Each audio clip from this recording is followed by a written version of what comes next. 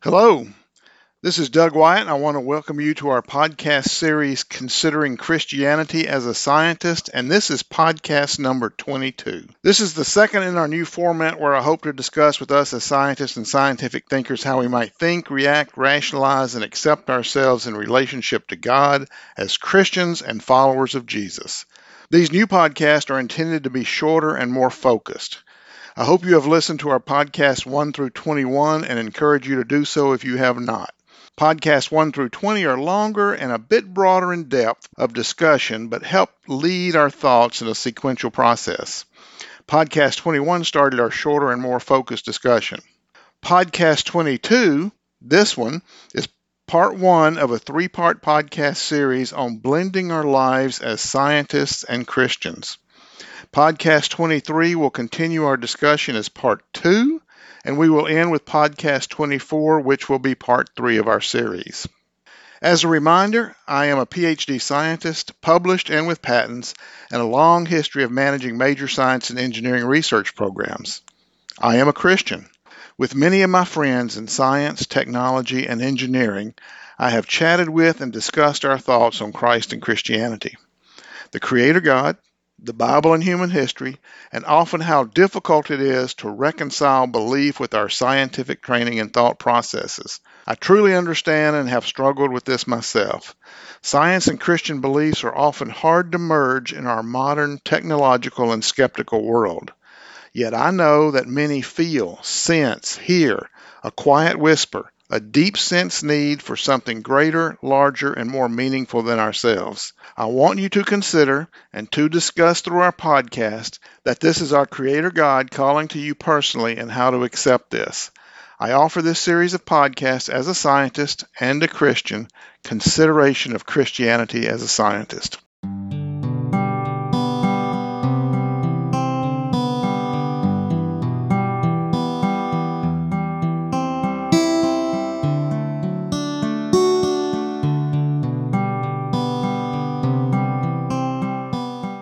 In this podcast, we want to discuss and to consider how to live as a Christian while being a scientist. I have friends, good friends and colleagues, who say that this is impossible. Our conversations are always interesting and meaningful. I believe that it is, in many ways, a very complementary coexistence. For many, being a Christian and being a scientist are diametrically opposed concepts. If one, then not the other. One and a minus one. I have even heard "ain't no way" as a bit of emphasized slang. For many, being both is a laughable concept, such as stating that only people who pretend to be scientists can be Christians. Others believe that they can be good and moral scientists yet not a Christian, and they can be. Why can't I be a scientist and a good person and have another religious belief? As you can. Why do I need a Savior, a God, redemption? All these types of words and concepts as a scientist. I have spent my life considering these concepts and believe that I have heard and participated in every argument ever posited by thinking, rational people. And I believe that our science can actually help lead us to our Savior, our God, and redemption. And all these types of words and concepts. Much of what I discuss are my own thoughts and maybe a little bit of my own journey. First, let's start by discussing how a scientist, or anybody, can live as a Christian, and then we will follow with a few brief thoughts on being a Christian versus other good and moral belief systems. I want to start with a few key statements spoken by Jesus as recorded in the New Testament, just to get our thoughts started. In the Gospel by Matthew, Jesus is quoted, and by the way, this quote is called the greatest commandment and is one of the key principles of Christianity mentioned in reference both in Mark 12, verses 28 through 34, and Luke 10, verses 25 through 28, where Jesus had just had a discussion, maybe even a scholarly debate, with the leading religious scholars of Judaism, the Sadducees and the Pharisees. I want to digress a moment and talk a few minutes about the Pharisees and the Sadducees because I think as scientists and scientific thinkers, we can relate and understand from experience and truthfully maybe even a little of our own attitude. The Sadducees were the smaller group of the two, but were mostly the aristocratic and priestly group. They held the highest positions in the temple system. Their name likely derived from the Hebrew name Zadok, who was a Levite who the prophet Ezekiel prophesied his descendants alone would be the high priest of Israel. They were generally wealthy, politically involved, and with political influence. They tended to be more educated, maybe even more worldly in their knowledge by some accounts. They only acknowledged the Torah, the first 5 books of the Bible, as true scripture. They did not believe in any type of resurrection or immortality of the soul. They focused their efforts in these areas and in keeping the temple sacrificial form of the Jewish religion intact.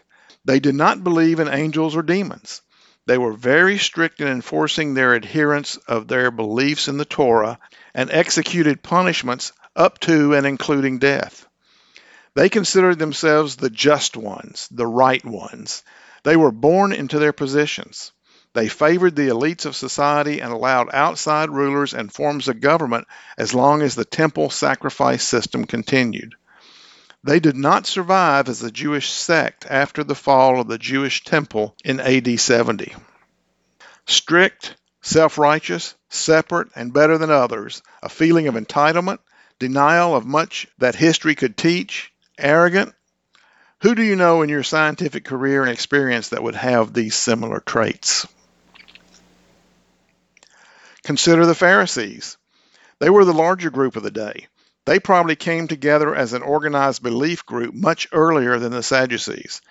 Their name is probably derived from the Hebrew word paras, meaning one who is separate. They believed that themselves and the Israelites should maintain a separation between outside cultures. They did not like having outside rulers and outside cultures. They believed in not only the Torah, but all the written and oral traditions that had been passed down through their history and gave equal weight to all. They believed that breaking any of the laws from the Torah or tradition was an act against God, so practiced and enforced purity rules, not only for themselves, but believed that all Jews should practice them. Most Pharisees were not born into the order, but were laymen who devoted themselves to a life of purity as defined by Jewish law. They would go through years of education to learn what they wanted, and some even became noted experts, known as the scribes, who would then go into teaching, becoming rabbis. The Pharisees had trouble with Jesus associating with unclean sinners, but some were receptive and eventually became Christians. They did not like the conquering Greeks or Romans, but wanted to avoid conflict with them, which helped the Pharisees survive as a Jewish sect long after the fall of the temple in AD 70. The Pharisees were popular with the average Jewish person and concentrated their efforts in the local synagogues and not in the temple in Jerusalem. They did believe in resurrection and angels and demons. Who do you know from your experience that would have some of these characteristics? Adherence to tradition and custom, practice the old ways, abhorrence of what they deemed as corrupt beliefs, and the need to remain separate from impure society. These divisive groups could be straight from the news today in any country on earth. I have certainly experienced both in scientific gatherings, political gatherings, even in supposedly similar religious gatherings. What makes the encounter between Jesus and the Sadducees and Pharisees remarkable is that they were both together in some setting where both were there to attack, to take on Jesus and his teaching.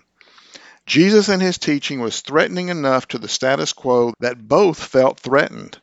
I strongly suspect that both groups felt that a more righteous, more sophisticated, more educated, more popular teacher was present. I would have dearly loved to see and experience that encounter. I believe the full authority, morally, godly, spiritually, earthly, lovingly, what else can I say, was present during this encounter. The Sadducees tended to be viewed as self-righteous and had an air of sanctity over others. All of us know the type. And the Pharisees had the air of purity and separation from others. All of us know this type as well. Jesus had notably won his argument with the Sadducees, and Matthew states, hearing that Jesus had silenced the Sadducees, the Pharisees got together. Just a personal note, I can see this happening and have seen it happen in many scientific gatherings where there are opposing teams and arguments, where those of like mind get together to develop a strategy against whatever threatens their sense of integrity. Continuing with the scriptural text. One of them, an expert in the law, tested him with this question. Just a note, these were the Pharisees, so the law is both written and oral tradition was their background. Just a reminder. Continuing with the scripture. Teacher, which is the greatest commandment in the law? Personally, again, I can see this person stating this question loudly and pompously so that all could hear, especially the Sadducees. This person may have thought he had asked a controversial question that had the intellectual upper hand, but I also hope it is possible that he had the real desire to know. Jesus replied, Love the Lord your God with all your heart, and with all your soul, and with all your mind. This is the first and greatest commandment. And the second is like it. Love your neighbor as yourself. All the law and the prophets hang on these two commandments.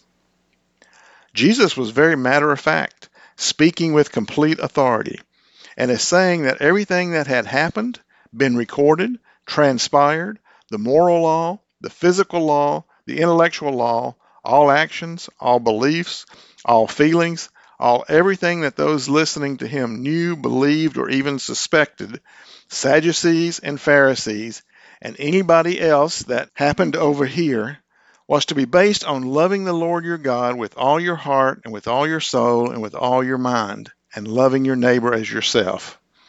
A simple statement of universal importance to mankind. These two commandments are key, core, seminal. Pick the word for them being foundational for Christianity. If you will, the Newtonian, Einsteinian, Feynman, quantum physical concepts of Christianity. One more point, a very subtle one. Jesus said, all the law and the prophets hang, H-A-N-G, on these two commandments, are not built on or made of or are part of. They are the top reference, from above, from God, if you will, and everything else hangs on them, is built downward from the top, not up from the bottom. Of these two requirements, nothing is higher or has greater priority. We don't develop God from what we build ourselves, internally, mentally. We don't build up. We certainly don't create God from our own mental constructs or any physiochemical responses.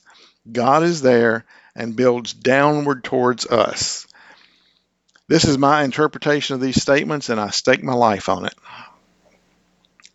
As a point of interest, Jesus is recorded as having spoken about 31,000 words that were carried through into the Bible. A little less than 4 hours talking at the speed I am speaking in this podcast. Here, in 48 English words, Jesus sums up our relationship with our Creator God in 0.1% of his recorded teaching.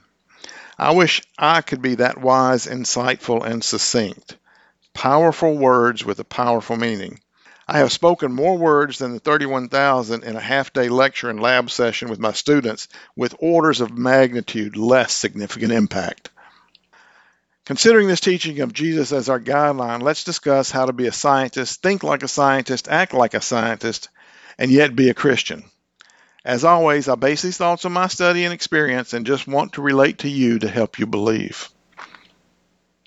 I will stop a moment and refer you to our last podcast, Podcast 21, where we discussed hubris. It is worth thinking about as we discuss our topic today. To start with, I have worked with, known, met, ate with, drank with, argued with, and am friends with hundreds of scientists, research engineers, philosophers, and others. In all cases, these friends, acquaintances, and co-workers are generally good, really good people. Some are very prominent in their support to others and meaningful activities and projects. By all accounts, and in any human terms, we would consider these people as good. However, not all of these are or were Christians, although some were and are.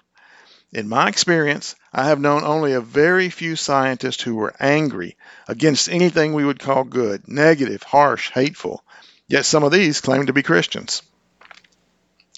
Being a Christian is a choice, an individual choice. It involves establishing your relationship with Jesus, belief, and baptism, and then living the life as he taught. There are various Christian organizations, churches, denominations that require all kinds of actions other than these and those we will discuss in this podcast, with all kinds of rules, precision, beliefs, and ceremonies. I will not discuss these multiplicity of actions, but may do so later. For me, Christianity is not hard or rules-based, but living up to the ideals of love, faith, purity of heart, the teachings of Jesus, and can be very difficult. All the negative aspects people assign to Christianity, the wars, mistreatment of peoples, abuse of all kinds, is always based on humans interpreting and rewriting the teachings of Jesus to suit their own ends, to achieve dominance, remaking Jesus and God in their image instead of us living in the image of Jesus and God. Always. So, how to be a scientist and a Christian in our professional lives. Let's explore, study, and experience. First, we need basic belief. No matter how imperfect, we need to start with belief in, one, there is a supreme God, a creator, one that we can perceive and sense, maybe even conceive of and sense, maybe using our scientific skills of thought and observation, and however you envision him. Two, in this vast universe we study as scientists, he has a care, concern, a desire, and plan for us as created beings with a free will. Three, that because we were given a free will, we have, do, and will screw up, do things to destroy creation, damage one another, damage ourselves, and unilaterally separate ourselves from God. Four, that God our Creator seeks our reconciliation with him, our desire for him, our worship, and our love. Five, he made that reconciliation possible by providing a part of himself, his Son, Jesus, as an intermediary between us and him, as a method to, and with the power to, erase the mistakes and ill will we have created between us and God and ourselves, and recreate our free will desire for righteousness. And six, there is a method in place for us to implement this process. As I write and speak this, it really does sound sort of like a hypothesis. Believing in a creator, in God, and in the six thoughts just mentioned can be done as a scientist. Consider some of the giants whose shoulder we stand on. The following is from Sir Isaac Newton in his Principia Mathematica. And I quote, "The most beautiful system of the sun, planets, and comets could only proceed from the counsel and dominion of an intelligent and powerful being. And if the fixed stars are centers of like systems, these being formed by the likewise counsel, must be all subject to the dominion of one, especially since the light of the fixed stars is of the same nature with the light of the sun, and from every system light passes into all the other systems, and lest the system of fixed stars should, by their gravity, fall on each other, he hath placed those systems at immense distances from one another. This being governs all things, not as the soul of the world, but as Lord over all. And on account of his dominion he is wont to be called Lord God, Pantocrator. Pantocrator means he who holds sway over all things, the ruler of all powerful, almighty God, or universal ruler. For God is a relative word and has a respect to servants, and deity is the dominion of God not over his own body, as those who fancy God to be the soul of the world, but over servants. The Supreme Being is eternal, infinite, absolutely perfect, omnipotent, and omniscient. We know him only by his most wise and excellent contrivances of things and final causes. Newton has the realization and understanding of John's Gospel, where he wrote in his 4th chapter, God is a spirit, and his worshipers must worship in the spirit and in truth.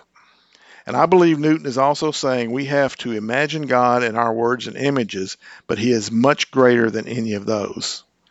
We have discussed this before in earlier podcasts. We could quote much more. Einstein and Hawking had similar but not exact thoughts, and neither one claimed, to my knowledge, to be a Christian, although you might argue they were deists. Maybe we will discuss this in a future podcast. And I have to add, one of my favorite quotes is from Werner Heisenberg. The first gulp from the glass of natural sciences will make you an atheist, but at the bottom of the glass, God is waiting for you. I have been there, done that, and found this to be true. For me personally, I have questioned, studied, tested the concept of God, but never found cause to deny or question further. Quite the contrary. Inherent in this hypothesis we have just mentioned is an a priori concept that our Creator God designed us in creation as something perfect from start to finish, and that we chose wrong, sin, using our free will by listening to and believing outside interference that had already separated itself from worship and love of God. The Bible tells us the story of Adam and Eve and the serpent, Satan and his following angels. I actually have a feeling of sorrow for them and how Satan as the serpent suggested to us to disobey, and we willingly listened. This concept alone, even if you believe it to be a myth or a metaphor of original human goodness but somehow corrupted, is very hard to wrap our head around, but it is an almost universal human experience. In many ways, this universal experience is proof of a universal creator. Think about it. Think of all the evil deities, demigods, spirits, whatever you want to call other creatures with free will who fell from God or the Supreme Being in many major human, existing, and ancient moral religions. It seems as if this knowledge and universal human experience is almost built into our DNA. Remember our hubris discussion last podcast. This is another reminder that we are not the first or the prime or the most advanced beings in the universe, and effectively that we in our part of the physical universe cannot even experience some of what these other beings experience. I strayed off topic a bit, so now we have a hypothesis and a fundamental concept to guide it. What are our methodologies and process to become and live as a Christian while also being a scientist? We will discuss that in part 2 of this series in our next podcast. Thank you for listening to part 1 of this episode of Considering Christianity as a Scientist podcast series. We began our discussion of living as a scientist and a Christian. As scientific thinkers, we can evaluate our belief and through understanding, develop a growing relationship with our Creator God. We can understand His history with mankind and the teachings of His Son, the Christ, to bring us closer to Him, better our relationship with ourselves, and save us from those who would destroy us. Our next episode, part 2 and podcast 23, is coming soon.